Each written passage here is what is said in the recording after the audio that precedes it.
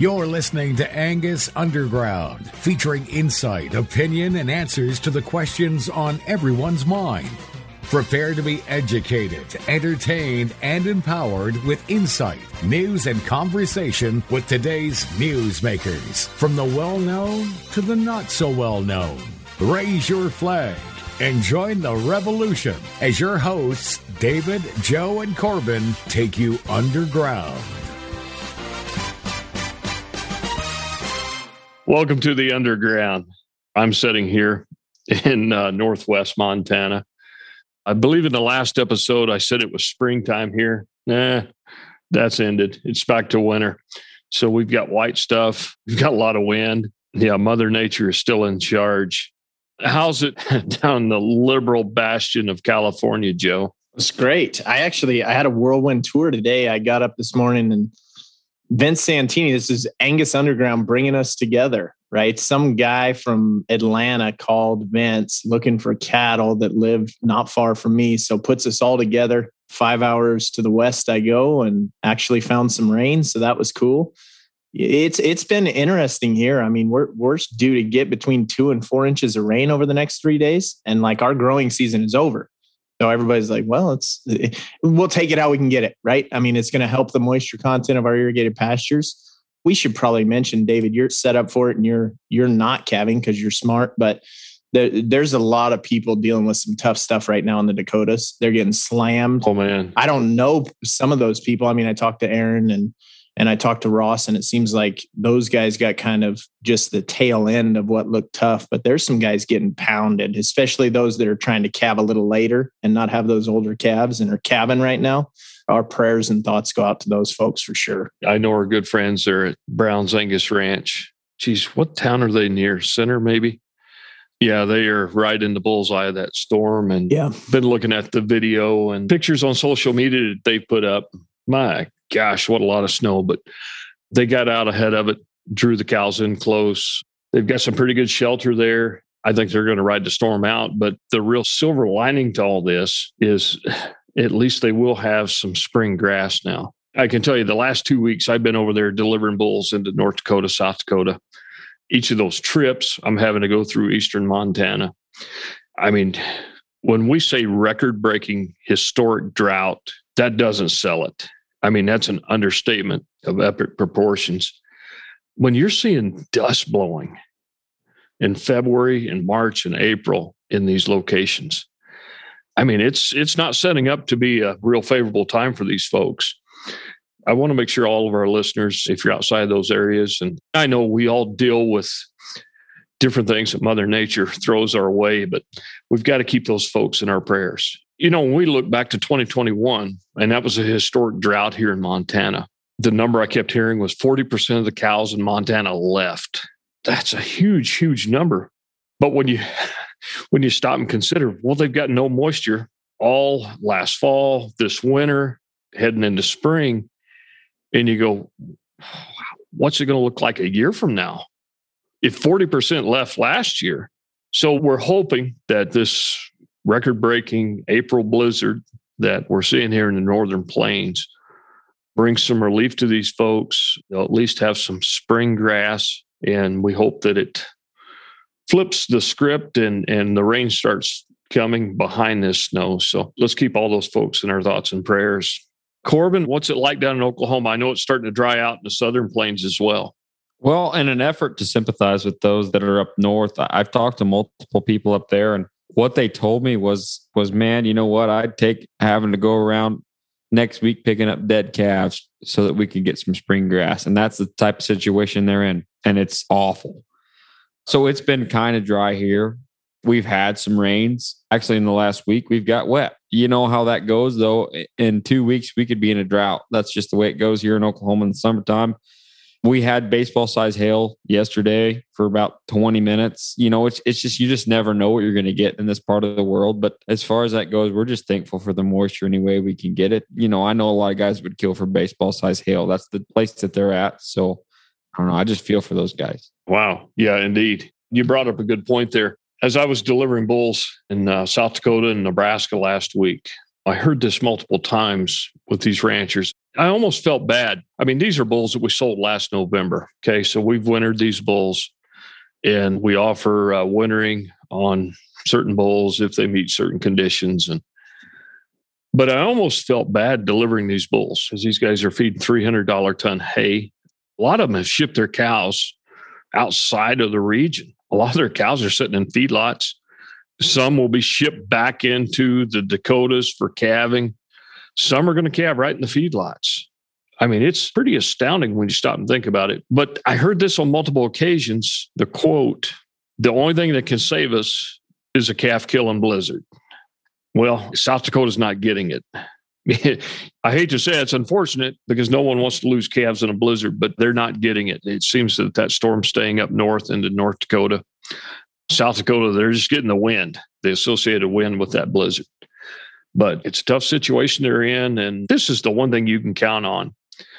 Farmers and ranchers are the most resilient people in our society. I mean, they deal with more ups and downs than any other walk of life. The majority of them come through unscathed. They come through with a lesson. They come through stronger than ever before. So we're going to count on that. Don't waste time tending to back rubbers and ear tags. With AltoSid IGR, you will get consistent horn fly control without changing what you're already doing. Feeding your cattle. With this premix feed-through, you won't be measuring fly control into cattle minerals. You'll be measuring added weight gains. AltoSid IGR passes through cattle and into manure, where horn flies lay eggs, preventing adult flies that interfere with cattle health and profitability. Turn to AltoSid IGR for horn fly-specific control year after year to stop changing fly control products each season. And unlike ear tags and sprays that require the effort of handling cattle, AltoSid IGR spreads as your cattle graze. With no known resistance and still only 2 to 3 cents per head per day, make AltoSid IGR the only choice for your mineral supplement. Contact your feed dealer today or go to AltoSidIGR.com. So we're about a week after our last episode aired as we're recording this. And our last episode, it was titled, It's a Fake World. And by the way, I think we just started scratching the surface on that topic. That could have been about a 4 or 5 parter, at least in my mind. And it was certainly controversial. I like to think everything we said was true. At least it's true in our opinion. But what I wasn't prepared for was the absolute avalanche of positive feedback we've received here in the last week. I mean, it started immediately. These podcasts drop every other Friday morning at midnight. And I can tell you what, by 7 a.m., my phone was blowing up with texts and calls and messages on social media. The outpouring of support and feedback was astounding. I want to take just a few minutes. I've got a short list here. I'm going to run through some of these. And by the way, if you're not a member of the Angus Underground community on Facebook, I want to urge you to join that. Because not only do we discuss some of the same topics or the episodes that we have, but a lot of folks, you're welcome to come on there and post any question or topic that comes to your mind. It could be something very simple. It could be something very difficult. But we've got a lot of smart minds in that community. They're not afraid to share their opinions. As we said on that last episode, everybody's an expert on social media. But I want to point out a few people. Rob Spencer from down in Nebraska, just outside of McCook. Rob and I, we've had a couple of phone calls here in the last week, 10 days. What a lovely, lovely gentleman. We're sharing a lot of ideas and concepts, and I think we're building a relationship that I already treasure. Stacy Stauffer from Alberta shot me a couple of texts today. Thank you, Stacy. Josh Eves from Oklahoma. That's Corbin's neighbor, actually. Josh and his family run a great Angus operation there in Lehi, Oklahoma. Thanks for the encouragement. Kane Stevenson from Utah. Thanks for the encouragement. Clark Rainey from Georgia. Clark Rainey actually sent us a message. Loved the episode. And he wanted to hear more about culling. And that's my favorite topic. So Clark, if you're listening to this episode, you can count on, we're going to circle back to that topic because I think right now, especially, we've got a high cattle market. We've got a lot of environmental pressure from drought and blizzard. Now's the time to take advantage. We actually heard from one of the board of directors from American Angus. Loved the last episode. He thought we were spot on. I quizzed him pretty hard on it. And he said, I didn't really find anything that I disagreed with. So thanks for reaching out to us. Thomas Winbush from Tennessee. Always a pleasure to hear from Thomas. Sally Beavers, that's Ian's lovely bride from Australia. She reached out and she said, hey, we're going through the same thing here in Australia, and we're starting to see the tide turn. They're starting to see through the fake world, and they're starting to get a little momentum on breeding better cattle there in Australia. Bryson Bell from South Carolina reached out. Joe actually visited with him via direct message. Bryson wants to talk about vaccines. And I'm going to take just a minute here to talk about vaccines. Listen, I've been in this my whole life. I've got opinions on vaccines, but at the end of the day, what I've chosen to do is I have a relationship with Zoetis. We're part of that Leader's Edge program that they offer. They give us volume discounts. We make a commitment to buy so many dollars of product a year. And by the way, they're a great, great company. They back up their product with what I call an ironclad guarantee. And we're not paid to promote Zoetis tonight, but I love their program. They have vets on call. I can pick up the phone and say, hey, we've got a little outbreak of respiratory going here. Here's our vaccine protocol. What do you think?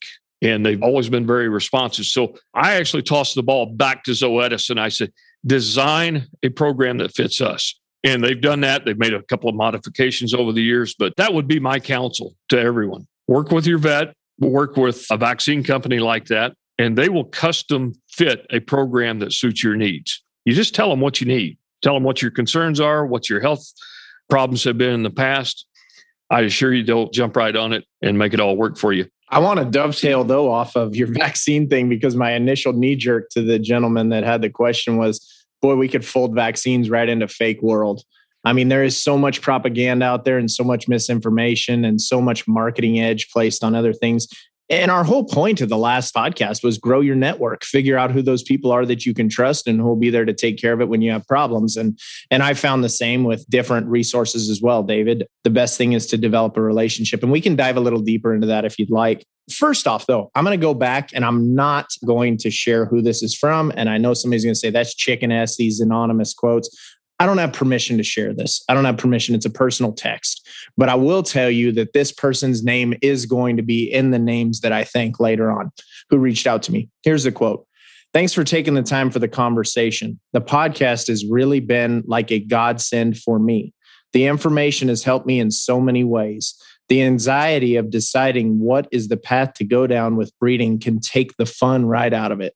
I think that's something when we decided to do this podcast that we really wanted to bring in. We have a chance to bring in our guest. Hopefully he'll shine some light on just sharing the truth that we've experienced without the propaganda, pulling back the cover. That's why it's called Angus Underground. It's not to undermine anybody. It's to say, what is the real conversation going on in industry? Who are the people who maybe aren't the loudest, but are the ones who are getting it done every day? And one thing I'd say before I get into the list of people, David and Corbin, this is the very first time I feel like, I'll be honest with you guys, we've been in a bit of an echo chamber. We have the same people who listen. We have a big base. It's big, but it's the same people generally. I've not seen a wider swath of satisfied listeners than the last episode we had. People who breed for numbers, people who breed for maternal, terminal, everybody who actually took the time to listen to the words coming out of our mouth and not get baited in with clickbait headlines.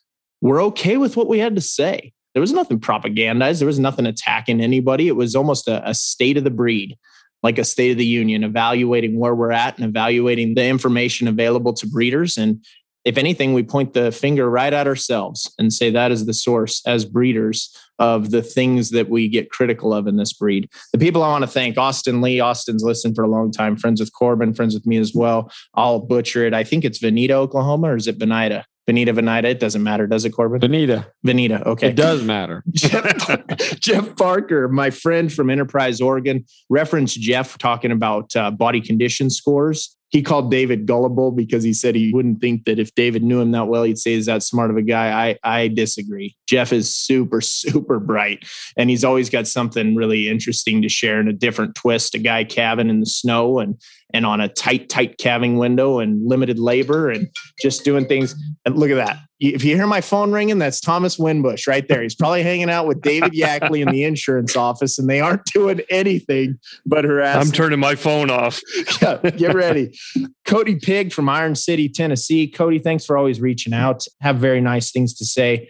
Bud and Bernie Copel. I'm certain that Bernie was driving the decision to listen to the podcast. I'm not going to say it was Bud, but, dear friends of all of ours, we've made that no secret. But the things that Bud said and how genuine he was in support, you all know how busy Bud Copel is. He didn't have time for podcasts. And he took the time to say, hey guys, I really enjoyed those last 2 episodes, the interview with Mark, and then the latest Fake World one was really good. And thank you guys for listening. Randall Upchurch was listening today, and I can assure you, Randall, by listening to our podcast, your EPDs will not drop. No, they won't. That's misinformation. And we only bring truth to this platform. How many chicken farms did he sell today? He didn't get into that. I think he was probably at some roadhouse ordering biscuits and gravy or something. That's what he does. He sells chicken farms, and then he goes to breakfast with Vince. And Jake McCalb. Jake, if I'm saying your last name incorrectly, Jake bought a couple lots at Vince's sale last week. By the time this airs, it'll be 3 weeks ago. Was really excited about those. We had a really, really nice visit. And he also thanked us for providing this platform to listen and learn. So that's my thank yous. Those are the folks that reached out to us. And again, I just want to reiterate, we hit all ends of the spectrum on that last one. So, I mean, some people could say we're equal opportunity offenders, but I think we'd take the positive side and say that it provided some useful information for folks. And that's what we've always aimed to do. Well, I've got a little bit different list of here, but the first thing I want to say to everyone is I know a lot of people try to reach out to me, and I'd like to think I'm really busy. So I have a hard time getting back to you guys. I'm very apologetic for that. He's busy chasing goats and pigs. We've got a funny farm here that I have to tend to, and a funny kid that I have to chase around all the time. But it did look good in eyeshadow, though. I saw the eyeshadow she put on you. That was nice. She did. Yeah. I sent a video on Snapchat of Mila and my niece chasing cows together. That was my nieces, both of them. And they were moving cows for me last weekend. And man, it's just so much fun having those kids involved. But Mike Gleason reached out to us today, and it was really funny. He sent me a message and he said, which one of you guys has a hand in the show ring? And I told him it was Joe. And he said, he's probably a blow monkey like my son. My son's still a blow monkey. So I found that really funny. I was like, Boxel. Yeah, Boxel Manufacturing. Yeah. Dalton Jackson always has the most interesting questions. And I had this question quite a few times from quite a few people. Which bull were you talking about in the last episode? Well, yeah, we've had several of those. I'll tell you guys what, if you guys ask me personally, I'll come up with a different answer for each one of you as it fits. Give you some insight into what's in my brain. But Kevin DeLue. All right. So Kevin's trying to get his own podcast started. I encourage you guys to go listen. Give this guy a chance. He may have something to say that differs from what you've heard in the past, or maybe you guys will resonate. Give him a chance. The last name I want to mention is Tyler Scales, and that's because ELK sales coming up, and Tyler always gives me so much feedback. Tyler and I talk all the time. You guys give his bulls a look. He's got a really good set of bulls. They're ripping good, and he's got something that's a little bit different from what you may have. May 4th, late. I know some of you guys may be needing to turn out, and you might be a bull short. Give his bulls a look, man. There's a good set of bulls there. ELK Angus is offering range-ready yearling Angus bulls at their May 4th sale south of Buffalo, Wyoming. Raised at the base of the Bighorn Mountains in rocks, sagebrush, and high country, ELK Angus produces genetics that not only thrive in big country, but also perform with the best of them as feeders in the Midwest. If you're looking for bulls that make problem-free cattle with longevity, fertility, and performance, visit ELK Angus on May 4th for their annual bull sale. Highlights include Sons of Baldridge Pappy, MAR Innovation, Sitz Thunderball, and BR MVP. Find the catalog online at elkangus.com. Viewing of the bulls begins at 10 a.m. on May 4th. Lunch served at noon, followed by the auction at 1 p.m. Online bidding is available through DV Auction. Range proven, cow powered, focused on the future, ELK Angus.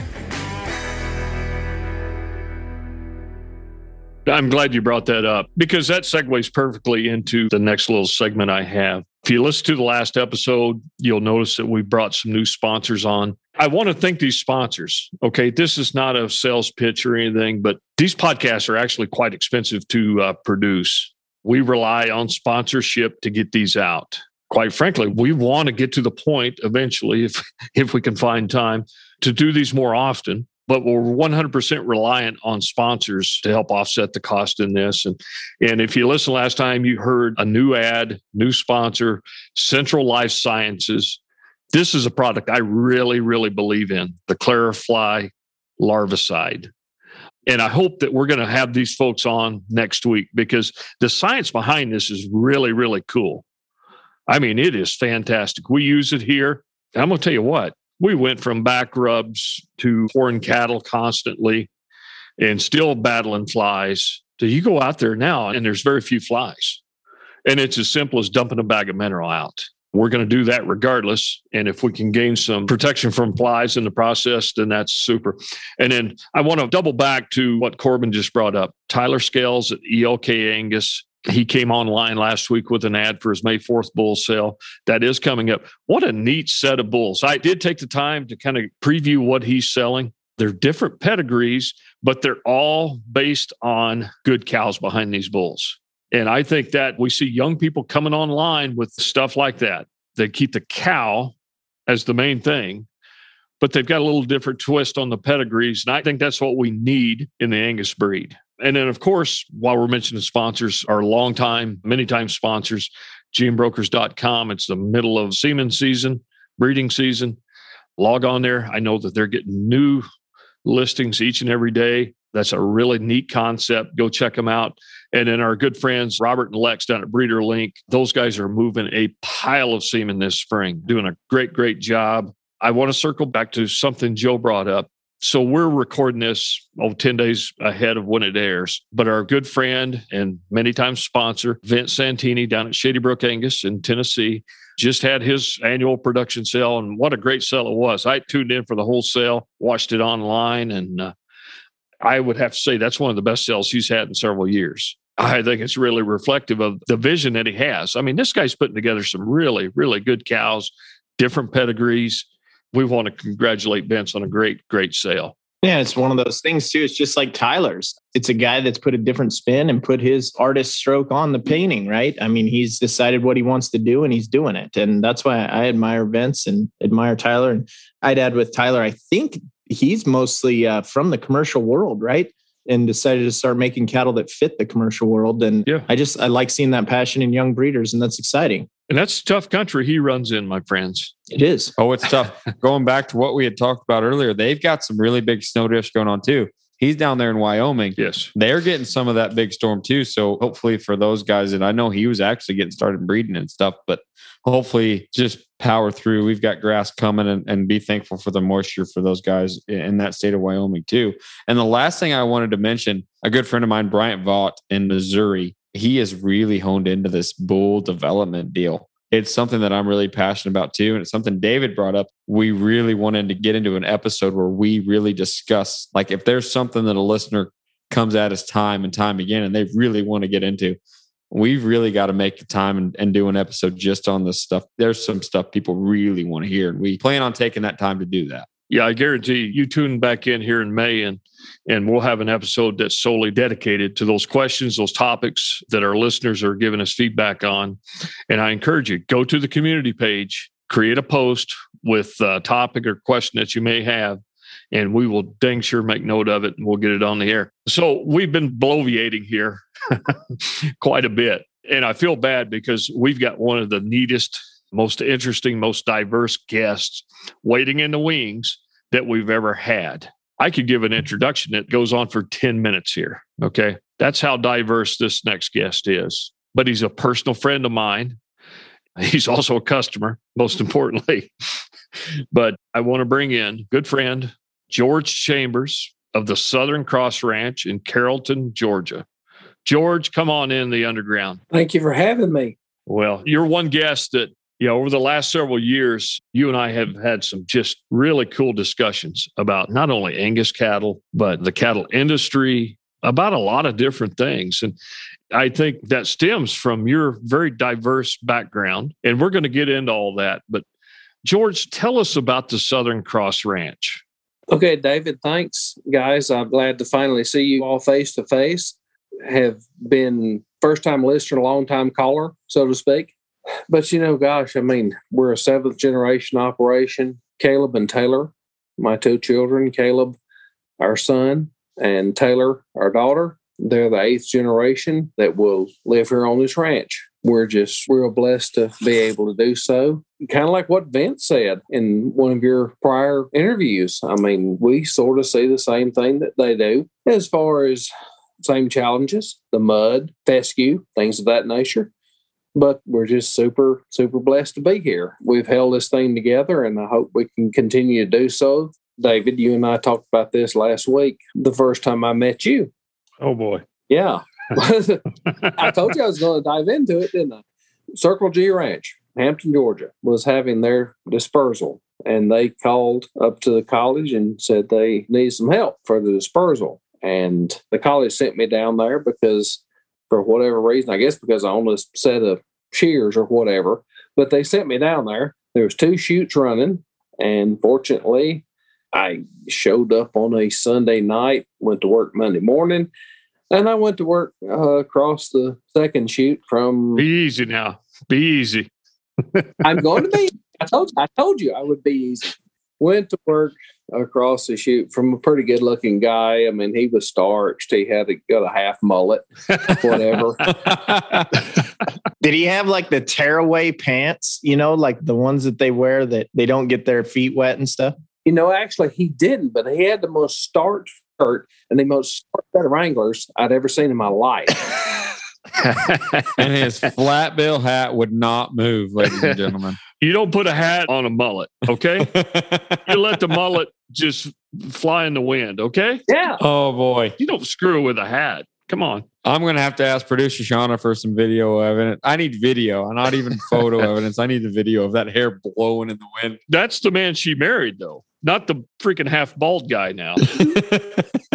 Anyway, I mean, grew up showing steers and heifers and wasn't very successful. When I refer to my dad, Alvin Chambers, we called him Papa, and my mom, Virginia, who is now 92 years old. We're blessed to still have her with us. Papa passed away 6 years ago come December, but just a great childhood. Born at an early age, born the oldest of 1 child. And the youngest, both. Youngest and the oldest, yes. So, George, tell us about the Southern Cross Ranch. What do you do there? Are you raising peanuts? Are you raising registered quininas? What are you doing there? Wagoos, actually. No, all jokes aside, went to college, did some things in and out of the purebred industry, spent some time out at a place in Yukon, Oklahoma. Spent about 2.5 years there. Had the opportunity to come back and be at least in the state of Georgia at a firm in Clarksville, Georgia. Enjoyed that. Would love to talk about the people that influenced me there. But that's going to be the part 2 of this interview someday, because I know the story. What's interesting, our paths have crossed many times, and probably neither one of us realized it until later in life. And I'm like, you were there? Well, I was there. So that's really cool. But we will circle back to that for sure. Point being, had the opportunity to finally migrate back to Georgia. As I say, being an only child, if you had the opportunity to know Papa, he's a little different breed. His whole deal was if you told him he couldn't do it, he'd prove that he could do it and he'd make it profitable. And grew up with a cow-calf operation. And then somebody told him that he couldn't feed cattle. And basically what he did was true. We couldn't feed them because we didn't have the numbers. But what he chose to do was we were working 5 sales a week, and we had commission agents working around the Southeast. And we would pretty much buy anything that nobody else wanted, whether it be a rat-tail Charolais, whether it be just a cutting bull, as the term goes. and we would bring them in, and there would be semis unloading from time to time all night. Our coolest thing, I suppose, is that we actually, for better or for worse, I suppose we had the corner of the market on roping cattle, Corrientes and Longhorns. We would bring them in, and obviously most of them would already been steered. We'd bring them in, we'd get them dehorned, and we'd get them straightened out on fescue grass, ryegrass, clover, whatever our pastures would sustain. We'd get them straightened out. They'd be 800-900 pounds. They'd come in with a 1,000-pound frame and weigh 600. We'd get them dehorned, get them straightened out, and you can't kill one of them with a sharp stick, I promise you. And so we would get them dehorned. We'd get the horns healed up. We'd send them to feedlots in Iowa, Nebraska, and Texas. And we were basically making whatever money we possibly could on the margin because game was cheap back then. Now, obviously, yes, we did have to feed them longer. And it was nothing for us to have 1,200-1,500 head on feed all the time. And we still had our base cow herd, which wasn't very productive. And we'll talk about that in a minute. But we pretty much were a turnover operation. How many times would you flop that inventory, George? 3 weeks. Wow. And all the farming that you guys would do at that point was improving your pastures, or did you have other crops that were folded into the operation as well? No, we never did any cropping. Only thing we did was try to improve our pastures. We would oversee. In fact, I will tell you this, that Alvin Chambers was the first person that had a no-till grain drill in Carroll County. We've actually gone off into a different direction. That's the cool thing about visiting with you, George, because I learn something new every time we talk. And I've never brought this up on any of our podcasts, but over my career, I've met a lot of folks like you and your family that basically started with very little, but they were great stewards of their livestock and their land. And they started and actually built a mini empire straightening out cattle. I can give you a long list of people that have done that. I would tell you that Papa was probably a lot better steward of his land and his soil than he was his livestock. Because as we go forward, I will tell you why after he passed away, I had to hold a dispersal. We'll get to that. Sure. Sure. Well, one of the things that I've recognized my short time in this industry is that, you might want to say that sort of philosophy is dead, that you can straighten out cattle. But I know quite a few people in our area, they'll go buy the rankest, thinnest, wet 2-year-old that came up open, and they will straighten her out, get her bred.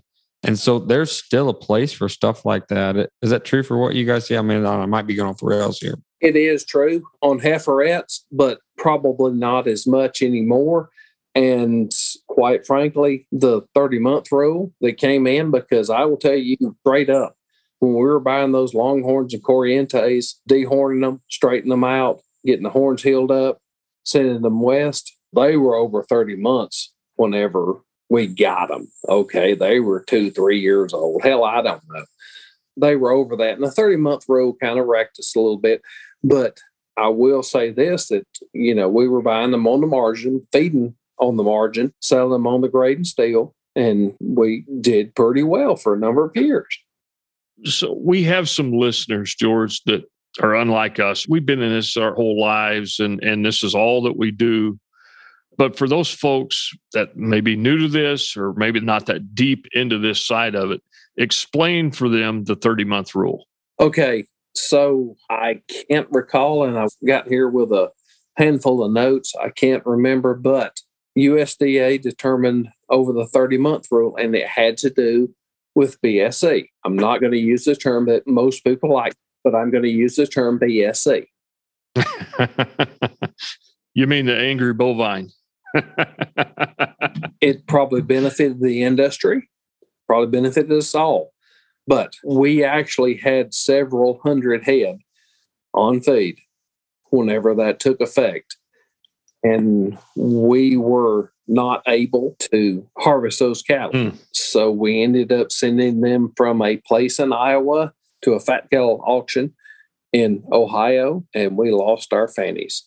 But George, correct me if I'm wrong here. The 30-month rule only impacts beef that's being exported, correct? David, I don't know that I can answer that because it was a nationwide rule, nationwide impact. I'll just add to the speculation for you guys because I don't know either, but I do think that it adds another cost because it's the specified risk materials, right? It's spinal cord, it's brain, it's those things. And those animals have to be all boned out, which adds cost to the deconstruction of the carcass. You're exactly right. But at that time, it was brand new. And well, if you had cattle that were suspect, you were under it. Now, as I say, I know ahead of time, most of those cattle were way over 30 months. So is that deal as subjective as EPDs in that they just guess that animal might be over 30 months? Why does it always come back to EPDs? I didn't mean it doesn't. Yeah, thanks, Corbin. Okay. We were having a benign episode. Thanks a lot. The hate mail's coming. That was kind of fun for me to throw that in there. I can't lie. I think it's George can chime in again. And every once in a while he skips and we step on him. But from what I understand, they look at the calcification of the spinal processes of the carcass. And for most of them, that happens at like 30 months. There's some that are over, some that are younger. Hell, every Here I Am show steer that sells across the country is about 4 years old. And some of them get to where they can't and some get where they can and they have to go bone out the carcasses. George, it's interesting though. I don't want to belabor this because I don't think, this is me speculating, I don't think you think what you guys did is as interesting as I do. And I think part of that is we look at it like, are you a legitimate cattleman that wears the black cowboy hat and the belt buckle, or are you not a legitimate cattleman? And there's a guy down the street from us who has carved out a living for several decades doing exactly what you do. He's got a deal with a feedlot in Delhart, Texas. They give him the forward contracting orders on those cattle. He knows how much money he can afford to pay for them. He puts together small bunches. He straightens them out. He got his wrist slapped here a couple months ago because he had some hard bones come through, but they've addressed that. And he don't take anything from anybody. I mean, that's the thing that always amazes me about my friend. Is very honest. He goes and he buys undervalued cattle. He straightens them out and there's no dishonesty about it. Those cattle are going to enter the supply chain. And we talk about, we love stacking gnats on a pinhead of genetic improvement, right? And how great we can make the great cattle. And everybody will talk about the guy that's buying the bull from the sale yard butcher pen and turning them out with his cows. Well, I got news for you guys. The genetic trend of all livestock, that tide is raised all the way through the production cycle. And even the quote unquote junk cattle are pretty damn feedable right now. And they're pretty damn good. Would you disagree with anything I just said, George? No, not only would I disagree with it, I would echo it to the term that times have changed. This would have been in the 90s and things weren't as tight, so to speak, as they are now. But I would say this, and I would like to get down this road as far as genetics, because that's my background. My master's is in reproductive physiology and my minor's in animal breeding. I want to go down this road. But yes, at that time, we made a fair bit of money just on upgrading, as you say, junk cattle. That's what we did. We would take them. They were mismanaged. They were gan as 9 kinds of hell. They came from nothing. And whatever we did to them was an upgrade. And that's where we made our money back then. Absolutely. I agree with you 100%. You do your best to provide the best care to your cattle, yet despite your efforts, the cycle of life and death is inevitable in this business. When losses occur, questions run through your mind. What more could I have done? Do I have daughters of that cow? How much semen do I have from that herd sire? But perhaps the most important question is, how do I protect and preserve my investments? Well, the answer is simple, cost-effective, and as easy as calling Creek Insurance, owned by friend of Angus Underground and fellow Angus breeder David Yackley. Working with Liberty Mutual and American Livestock, Creek Insurance offers livestock mortality coverage for entire herds or individual animals and is catered to your specific needs. For those wishing to offer insurance to their customers, give Creek a call to arrange for David to be present at your production sale to answer questions and provide coverage. In addition to this important coverage, Creek Insurance also offers policies for home, auto, homeowners, farm, ranch, equine, and contractors. To find out how Creek Insurance can protect your investments, go to creekinsure.com or call 360-266-8000. Again, go to creekinsure.com or call 360-266-8000. 266-8000. Now back to the show. So, George, we're going to get back to your genetics program there at Southern Cross Ranch, but I want to touch on some other subjects. And by the way, before we move on, I know you've made some notes, but I think you're overlooking the most important notes you could have there. Who is the real boss of Southern Cross Ranch? Who is the brains behind the outfit? Candy Chambers. That's what I thought. Candy Chambers. Yes, absolutely. Listen, we dated for 4 years, October 27th. She was 20 years into her life sentence. Listen, I will tell you up front, if we've ever had any disagreements, because I was wrong and she was right. She comes from a tremendous background. Her daddy owned a stockyard in Bainbridge, Georgia, right on the Florida line. Her uncle, Max Harrell, was a partner in McLean Garrett commission firm, probably at that time the largest commission firm east of the Mississippi. Listen, I give her all the credit. She's the brains behind this whole deal. I screw up, she tells me. I think at least two of the three of us, David and I, are definitely guilty of being married to the Southern opinionated wife that's always right. Southern Belle. Southern Belle that's always right. There's no question. And I think Abby is probably that way. She's just not Southern. I'm not going to comment. She's not going to hear this, Joe. She won't listen. She won't listen. I know. We have two people in this country that do not listen to this podcast. Unfortunately, one is married to Joe and one is married to Corbin. The first time that we bought bulls from David, and as I told you, my history with getting to know David, and listen, I'm going to tell you something. I don't care if it's whatever you're doing, honesty and integrity, that's how we do business. Okay, I don't care if I'm buying a sack of feed or I'm buying a bull. She actually sat on the couch across from me during that sale. And she said, I never would have believed it.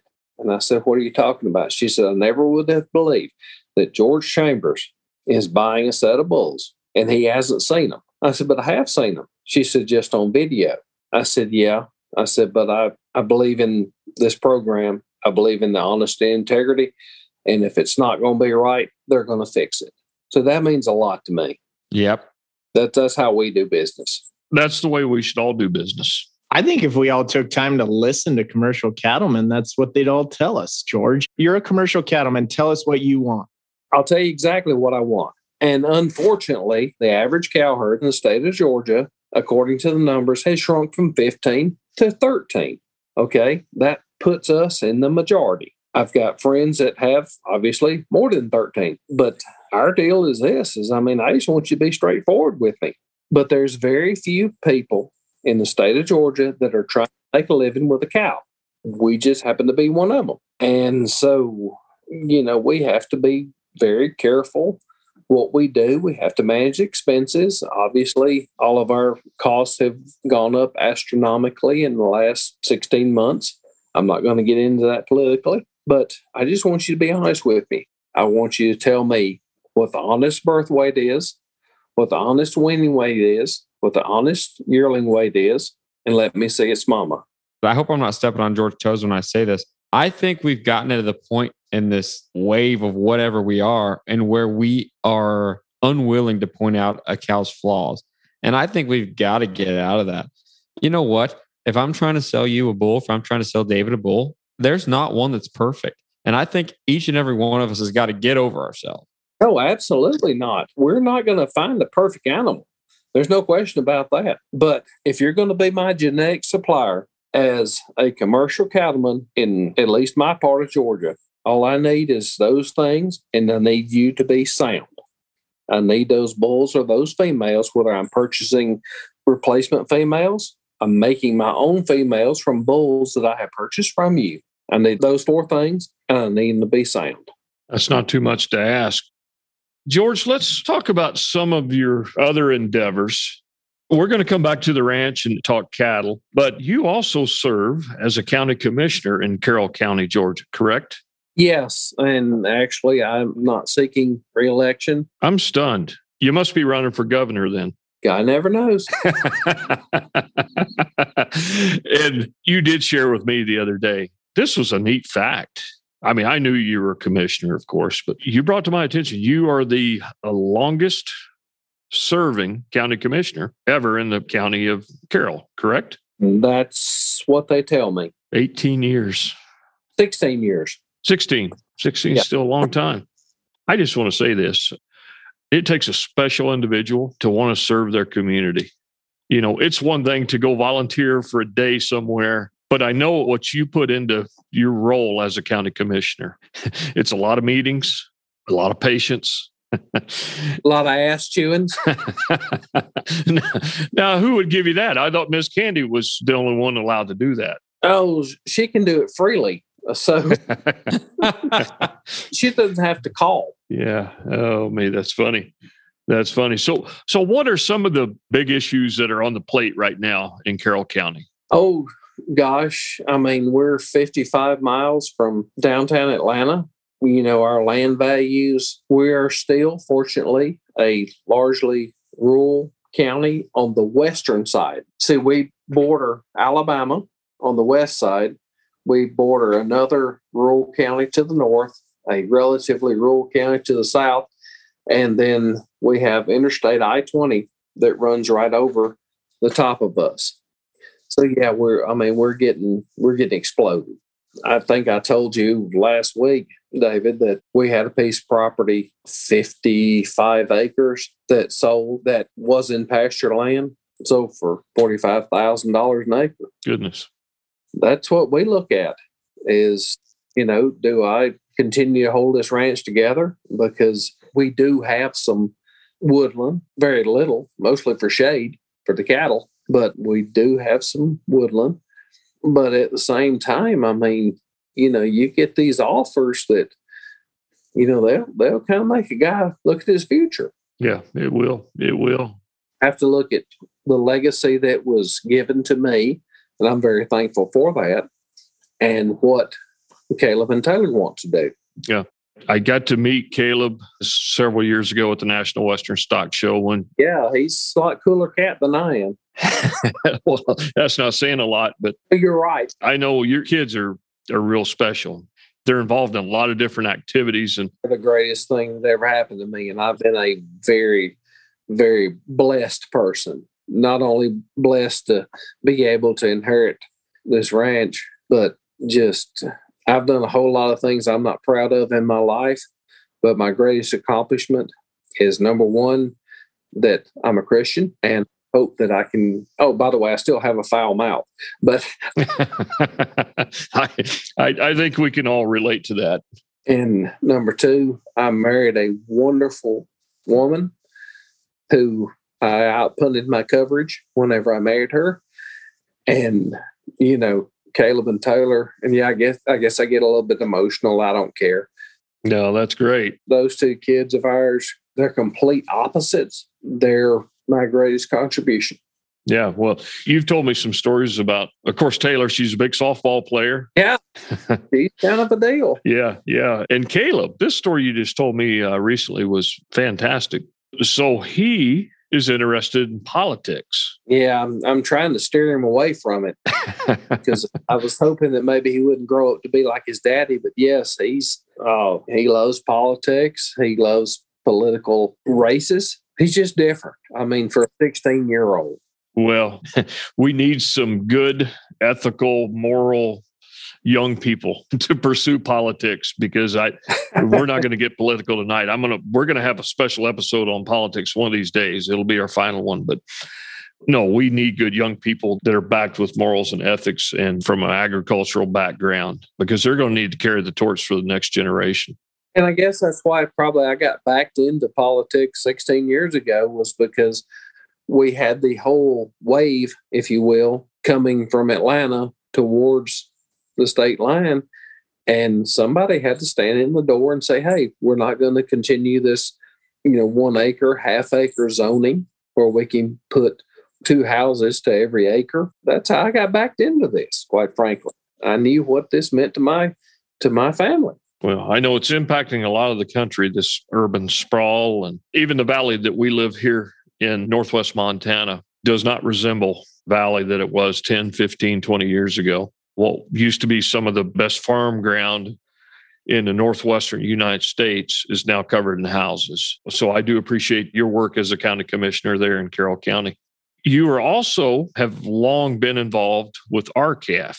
That's correct. Please tell our audience a little bit about RCAF and your involvement. Okay, so how I kind of got involved with that was back in about 1998, 99, was heavily involved with the Cattlemen's Association. Still respect Georgia Cattlemen's Association very much. Just didn't really like the direction that the national organization was going. David, you've known me long enough. I'm kind of an independent cuss. I just didn't like the direction that was going. And at that time, RCAF was the alternative.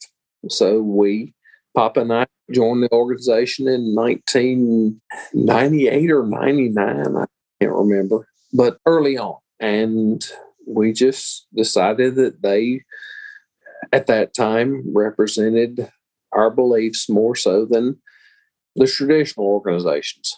Just got to be a member, started going to the conventions, and somehow or another got involved in leadership. And then got to be the Region 9 director. And then through a fluke, I guess I got to be president of the board for 6 years. So you are a political animal. I believed in independence and still do. I think Pat Goggins was the one that said, as I recall, he said, if you show me a business that doesn't have any competition, I will show you a business I don't want to be in. And so if there's not any competition, and the Sherman Antitrust Act back in 1923, I think it was, and the Clayton Act, if they busted up 6 packers, now we're only down to 4, not discounting the regional packers, which I love. I hope they will continue to grow the regional packers. But if we're only down to 4, the big 4, as we call them, now don't tell me that they didn't get together one night in the bar and say, all right, boys, let's all make some money. I can't prove what I just said, but you asked me, now I've told you. So I think a lot of us have seen it firsthand, and it's human nature. They're working on margins, and if they work, I'm going to say this word lightly, but if they work in collusion with each other, that's going to ensure that they all have a nice margin. But so, George, I don't want to dive into the politics of this too much. And I've asked you this question before. I'm going to ask it again. Absolutely. Our nation's farmers and ranchers are an independent sort. You said so yourself. And I think that works to our benefit a lot of times. But I think as we're trying to grapple with this monopoly of these big 4 packers, we need to be unified. And right now I'm aware of 3 national associations of cattle producers, NCBA, RCAF, and USCA. And we spoke with Brooke Miller of USCA in one of our earlier episodes. I don't know Brooke, but I respect him. How do we get these 3 groups? And by the way, I'm going to go on record and say NCBA, there's a lot of conjecture out there, and I'd probably be one that would put out the conjecture that they at times seem beholden to the packers, and specifically JBS. Especially now that today they've announced that former Speaker John Boehner is now on their board of directors. Nice. So how do we as an industry get everybody gathered into one room, get unified, and tackle this problem of what we see as a monopoly by these big 4 packers? You want me to tell you straight of it? Because, I'm a plain-spoken person. I do. It ain't going to happen. Yeah. George, is that because some of these organizations are representing both sides of the coin? What caused that to change? Because I'm from Middle America, just like you are, 2 hours from the city centers. Every day you wake up wondering what piece of independence or right you had that was taken away from you or infringed upon. And it seems like we're playing defense all the time. In 98, 99, there was a big discussion in our local cattlemen's, and I would have been 15, 16 years old. I want to say it was during the merger, wasn't it? Isn't that the advent of a lot of the change in the paradigm of how bargaining was happening in terms of representation of the commercial cattlemen? I was young, but in my judgment, I think that's exactly what happened. So it makes it difficult for some organizations to represent the buying and the selling end of something, frankly. You just hit it. Yes, absolutely. In my judgment, you just hit it. So, George, I don't want to speed you through this, but I was reading your bio, David, set up here and some of the things we wanted to talk about. And we have a similar thread. And I think it so echoes exactly how I was raised. And that's why I want to get to this point, because this year I was elected to be on the state board for our Farm Bureau.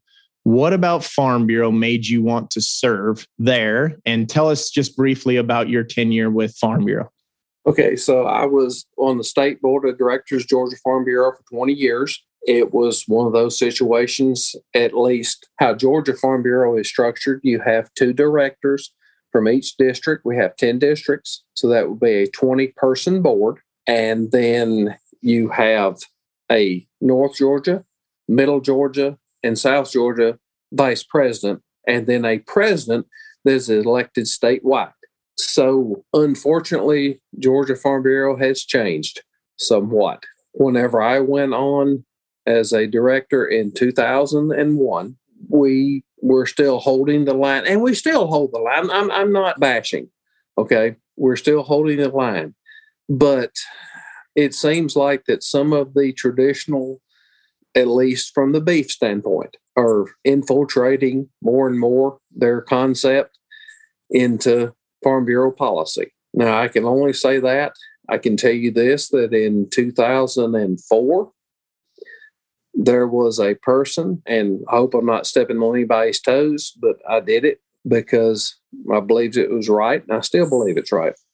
In 2004, I believe it was, perhaps 3, I think it was 4, at the convention in New Orleans, there was somebody that stood up and introduced a resolution that American Farm Bureau changed their position from voluntary to mandatory country of origin labeling. I'm still a believer in that. If that goes contrary to you guys' beliefs, I'm sorry, that's fine. I just believe in that. Well, guess what? I got enough votes and got it passed. Got American Farm Bureau's policy changed from voluntary to mandatory. All right. I don't know if I'm right or wrong. I just know what I believe. We were able to do that. And that's part of the reason why I wanted to be a part of that board, is because I could hopefully step forward and change policy that somewhere down the line we could influence national politics. And I guess I'll tell you, I don't need to get into the political weeds because my tenure is young on the board, but I've been a delegate for 15 years from my county. And for anybody that's listening, I'll make it brief. The beauty of Farm Bureau is you can actually change stuff. I mean, for real, the mode of governance is the model that nonprofit membership organizations should be following, at least in California, in my mind. I could have an idea in Placer County, bring it to my district representative. He brings it to the boardroom. It goes through the policy resolution committee. It comes up as policy. In basically 12 months, we could be lobbying for and against that cause. And I'm not going to disagree with you, George. I mean, there's some holes in ideology.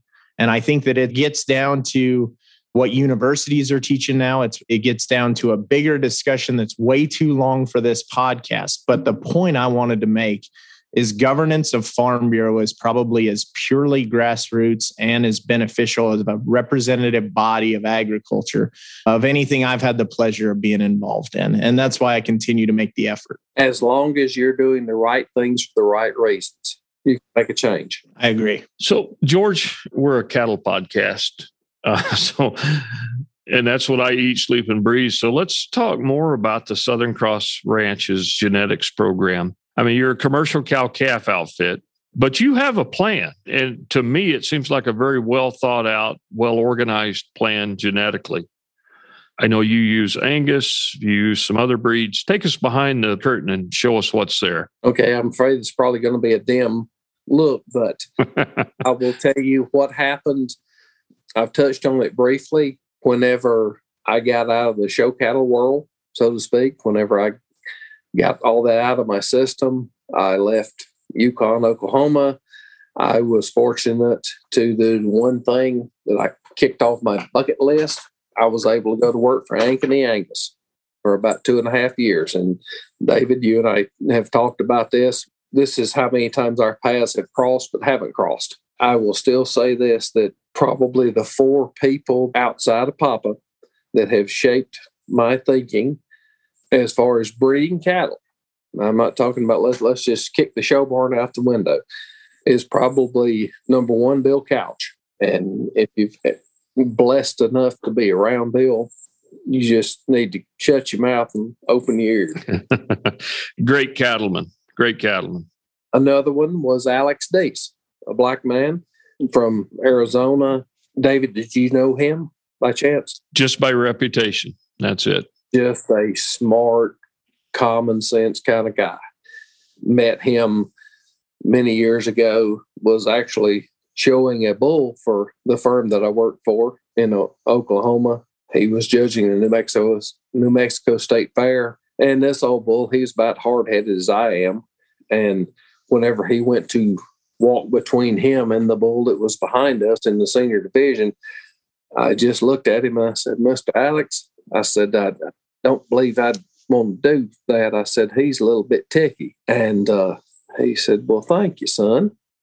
And it didn't bother me. He even called me son. So we went on through. And actually, the bull that I was sticking for that firm ended up being champion bull at New Mexico State Fair.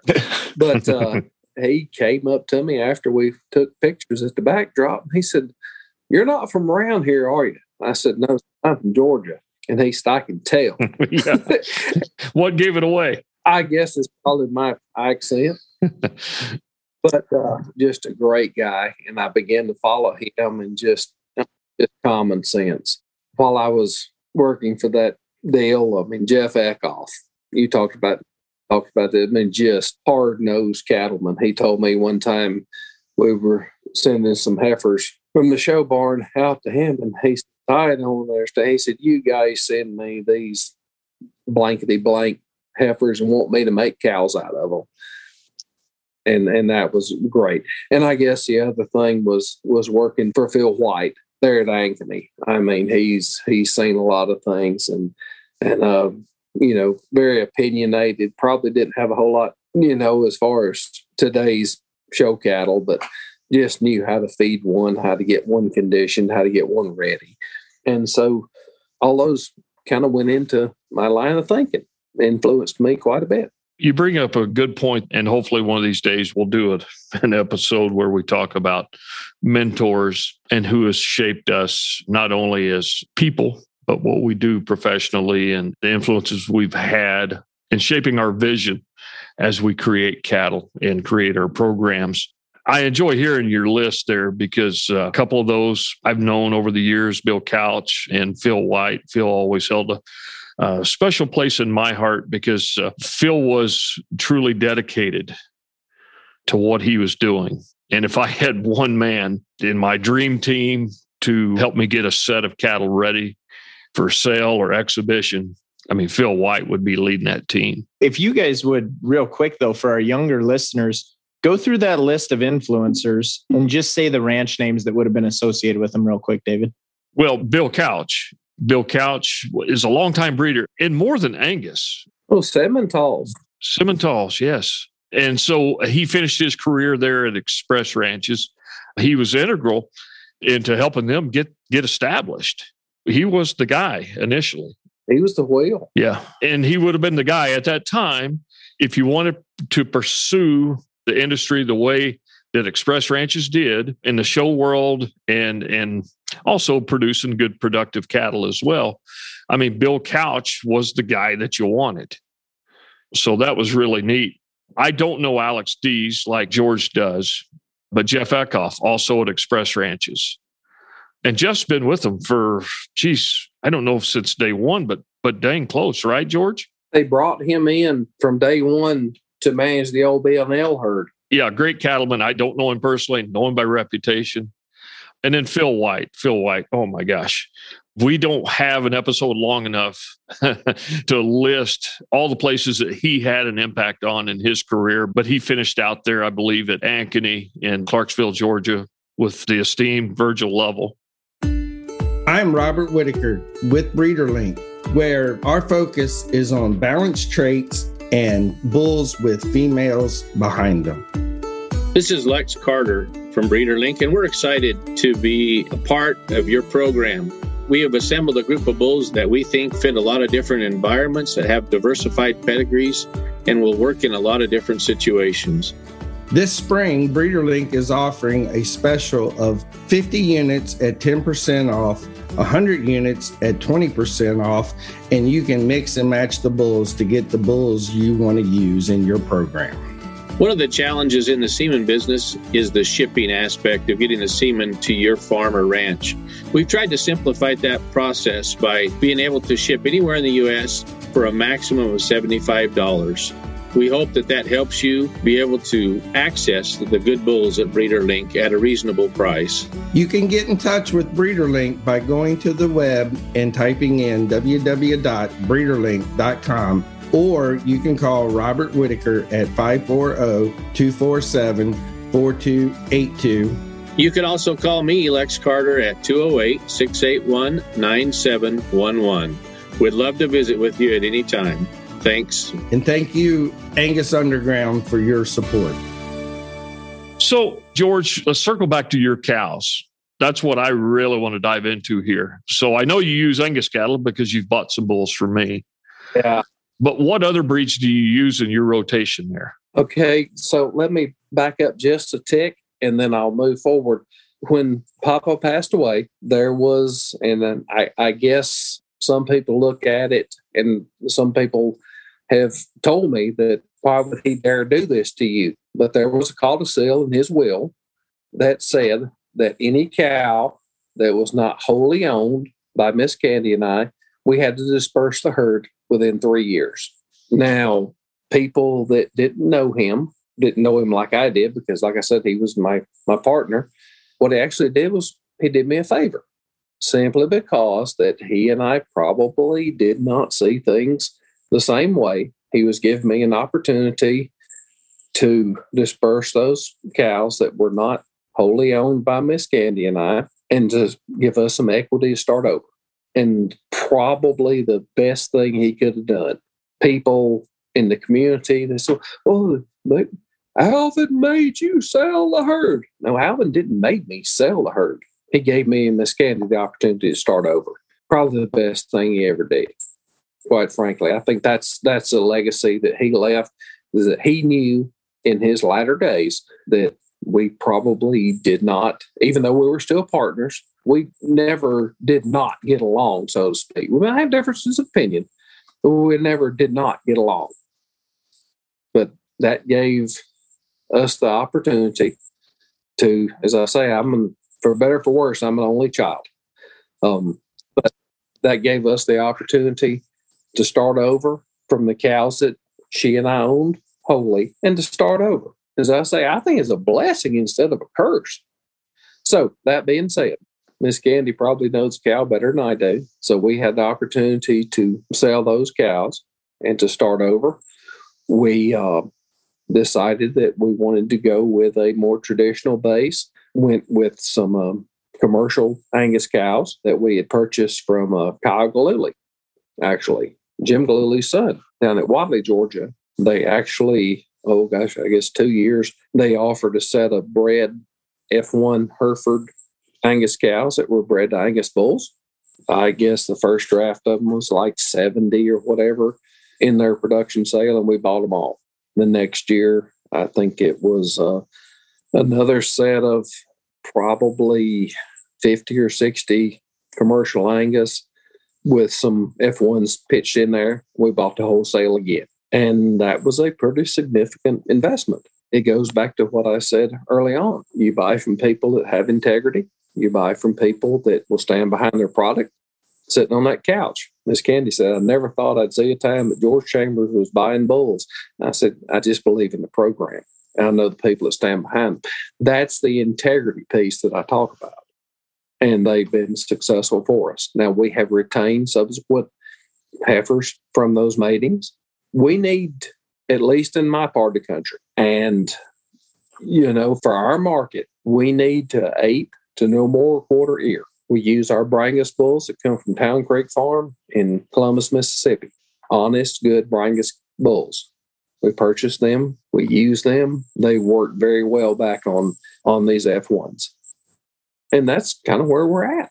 And we retain females, and we've had an opportunity from time to time to sell some subsequent females that will work in somebody else's herd. But that's been our base after we had to rebuild. I think you're probably underselling that a little bit, George, because I know you by reputation as well. And I know that, your feeder calves, your feeder steers command top price. There's a reason why, because you do the right things for the right reasons. And whenever we've been fortunate enough to sell our calves, you can do the video thing and that's fine. And maybe we should, but we've had a long-standing reputation with Roanoke Stockyard, Roanoke, Alabama, right across the line from us. And the Green family, Mr. Don, Cal, Chad, whenever those calves are ready to go, all right, they'll be weaned, preconditioned. We put all the bells and whistles on them we can, unless you want me to do tops and tail heads. I don't care. But they just do an excellent job. And I'll tell you up front, I'm a sale barn junkie. Man, I believe in public auction. I mean, auction means action. But they've been mighty good to us. I think you're doing extremely well selling replacement heifers as well. That's the one point I wanted us not to skirt by. You've been very astute in your breeding program. And I know when folks in the Southeast, if they want first-rate females that'll go out and do the job and do it well, Southern Cross Ranch is one of the places they're going to look. I think you're overestimated. I have a follow-up, though, George, maybe you can expand on, because I think this would be really interesting to our listeners. You just shared with us in the beginning of this episode that you had a major in reproductive physiology and a minor in animal genetics, or maybe I had those two backwards. I myself am an animal scientist as well. I don't wear a lab coat, but that's what my bachelor's degree is. Proof that Berry College could not grant students tenure, so they granted me a diploma. That's but my point is, how is someone that is so educated in the world of genetics decide after all these years of experience the best model is maybe the simplest? You're using some of the very most simple crossbreeding techniques and environmental adaptability techniques and observation traits. You don't overcomplicate it. You know your market. What led you down that road and that sort of philosophy? I'll tell you exactly why. You breed for what you can sell. Okay, you breed for what you can sell. And as I said, we need an eighth to no more than a quarter ear on our females that we retain. On our calves that we sell, they need to shed early in the year. We don't need a whole bunch of woolly hair. In other parts of the country, up in David's country, maybe in California, I don't know. But I know what we need to do. When they send 7 semis over here to haul those cattle, whenever we sell our calves, we need them to be slick-hided, or at least showing that they're slicking off, because they're going to go to the Flint Hills, they're going to go to the Osage. That's where these calves are going to end up. That was one of the first things, and David, I'm sorry if I'm fixing to pick on you, but when you and I first visited, 5-6 years ago, I asked you one thing. I said, will these bulls sire hair? And you said no. And I have proven that you can bring bulls out of Montana. They'll come down here and they won't sire hair. That was just a wild guess, by the way. So, George, I got a question for you. Do you guys do any AI? No, we don't. We've owned several bulls. Quite frankly, we've owned a national champion Charolais bull. Back in 2001, we've owned a national champion Angus bull in 2017. We're just not set up, quite frankly. It's just me and Miss Candy. Maybe we should work harder, but we're not set up to mass AI. You run some pretty good bulls. I don't think you need the AI. This coming from the guy that I bought them from, right? Well, I know where you've bought some of the others, and they're darn good bulls. So this is an odd question coming from a guy in Montana. You get up here and everything's either black or white or red and white or straight red. What in the world is an ultra black? An ultra black is a high percentage. It was actually, I guess, trademarked by Town Creek Farm. They're in Columbus, Mississippi. A Brangus, as I have been taught, is a 5/8, 3/8 Brahman influence. An ultra black is anything above a 5/8. So the reason we don't use Ultra Blacks, and gosh, I mean, they make some phenotypically fine individuals. The reason we don't use them is because our base cow herd is, well, at least these days, pretty much out of Montana Ranch Angus bulls and our foundation females. And I don't need to increase the Angus percentage in them. I need to catch that hybrid vigor from the Bos Indicus. When you're selecting bulls, George, what are the traits that you most value?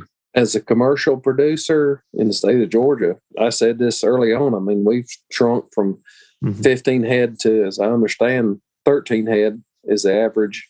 So there's not a whole lot of us that are trying to make a living with a cow. And as I've backed out of politics and just trying to keep my family alive, I guess my main thing is reproductive efficiency, soundness. I mean, that's a big deal. I mean, because they have to go up and down these hills. In the earlier podcast, talked about this. I mean, it gets pretty muddy. We need to keep them cattle sound. We need to keep their hooves good and clean. I guess as far as traits, I want them to calve in easy. Now, I'm not looking for a 60-pound calf. I mean, I think that's backing up. We can deal with anything, at least on our herd, anything that's 82 to, and I will be very straight with you, we don't weigh them. We're out of that business. But I can deal with anything that's 80 to 85 pounds. Most of them a whole lot lighter, quite frankly. But I want them to do that. The main thing I want to do is whatever daughters that we retain, I want them to calve in, get up, nurse that calf, and go be a mama. That's very important. And there's nothing that drives me batshit crazy more than a cow that won't take care of her calf. And I don't care if it's a virgin heifer or if it's a 12-year-old cow. That drives me crazy. Other thing is, you know, they've got to get out here on this endophyte infected fescue. They've got to live. They've got to nurse. Now, yes, we do need to be on a different plane of mineral. A lot of people do, okay, because we've got to feed for this endophyte infected fescue that we graze on.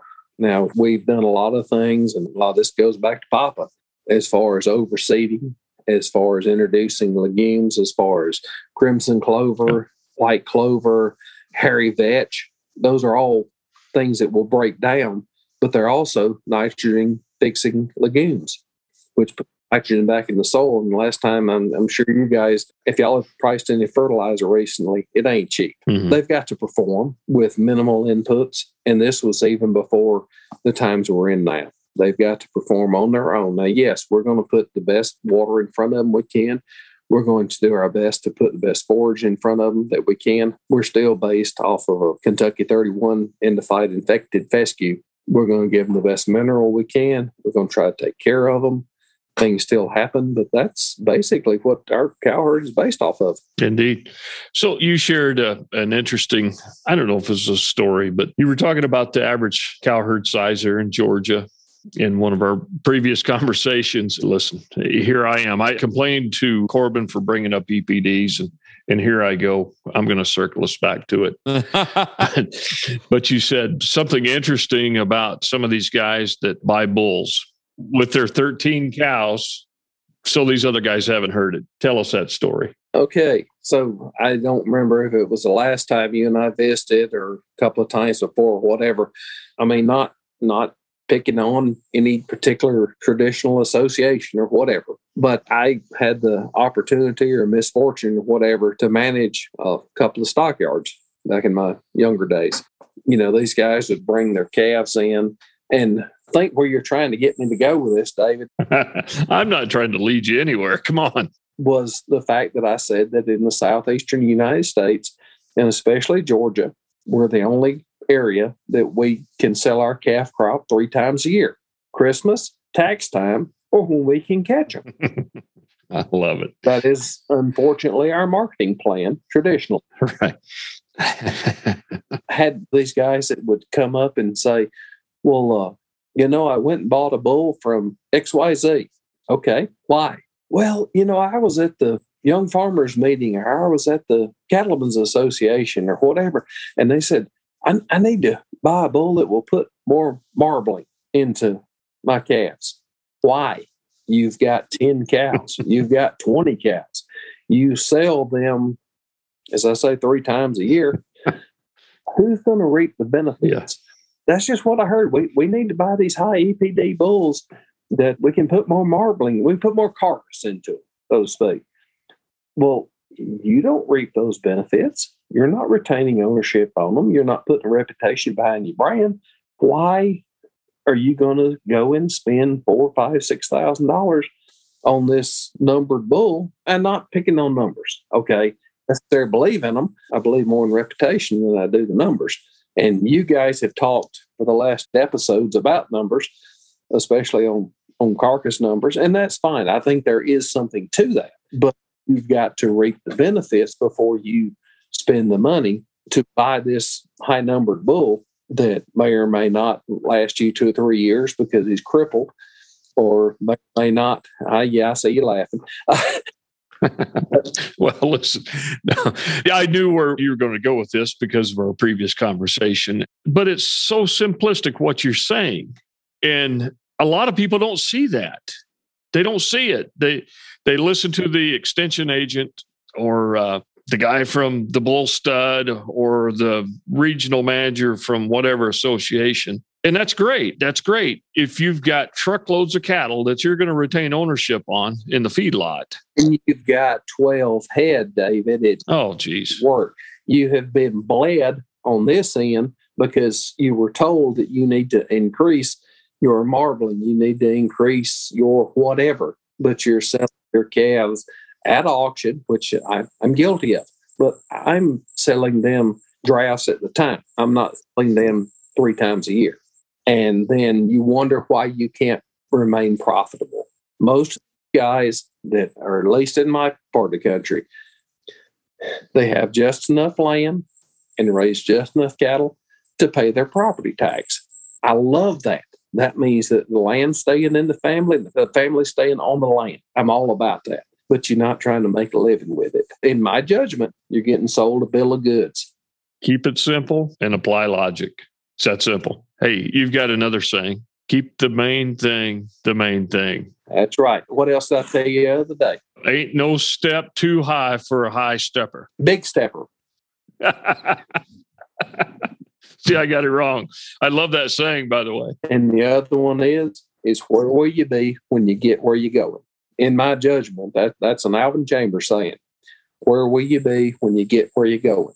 And that applies to breeding programs. That applies to life. That applies to your faith. Amen. Amen. Yeah, indeed. And so Corbin's homework, preparing for the next episode, I want you to answer that question for us. I'll work on it. I would love to hear the answer because I don't know where I'm going to be, whether it's our herd, whether it's within life, whatever. I think there's an ultimate goal. You just keep progressing forward, whether it's progressing forward with your genetic program, whether you're purebred or commercial, whether you're progressing forward in your life, your faith, your whatever. That's a good way to wrap right there. I think that's probably the simplest thing, maybe the simplest thing you've said, and it says so much. And I appreciate you bringing that to us. And I think that's the truth. Like we spoke about before we supposedly went on air. Whatever, whether you're purebred, whether you're commercial, you're whatever, you've got to have an end goal. My end goal is 3 things. I want to go to heaven, and I want to bring as many people as I can with me. Number 2, I want to be the best husband and the best father that I can. And I haven't done a very good job of that in some instances, but I'm not where I used to be, but at least I'm getting better. And number 3, I want to produce the most wholesome product that I can at the best profitability off of the land that I received, that I was blessed with from my family, from the last 6 generations. You know what? I think that's going to be a fun episode. We need to do that episode. Producer Shauna, if you're still with us, maybe write that down, where we talk about where we're going to be when we get where we're going. Because I have some ideas, and I almost wish we'd have done this recording in reverse, because I think that's a cool prompt, George, and I appreciate your father sharing that with us. I mean, that's pretty cool, and it's pretty profound, and you're right. And it applies in all facets of life, and especially in our breeding programs. Well, George, I tell you what, this has been a real pleasure, and I appreciate you spending the time with us. You know, when we started this podcast, we talk about being blessed. I've been blessed to know a lot of interesting and people that I deem as cool through my professional career. And I have these great conversations. And my goal with these podcasts were to bring all my friends and listeners and people that I encounter in this industry on the inside of those conversations, let them hear it. And I know I've had a ton of these great conversations with you, George, and I do sincerely appreciate your time. I know you're a busy guy, and thank you for enlightening us about you, your family, and Southern Cross Ranch. I think maybe I've dumbed you down. No, heavens no. Until next time, we look forward to seeing you all back here again in 2 weeks. Until then, let's keep it underground. This episode of Angus Underground was brought to you in part by Montana Ranch, the source for balanced trait Angus, which are different by design. If you love this episode, head over to where you listen to podcasts to subscribe, rate, and review. Also, check us out on social media, where you can interact with us and to suggest subjects that you'd like us to cover on upcoming episodes.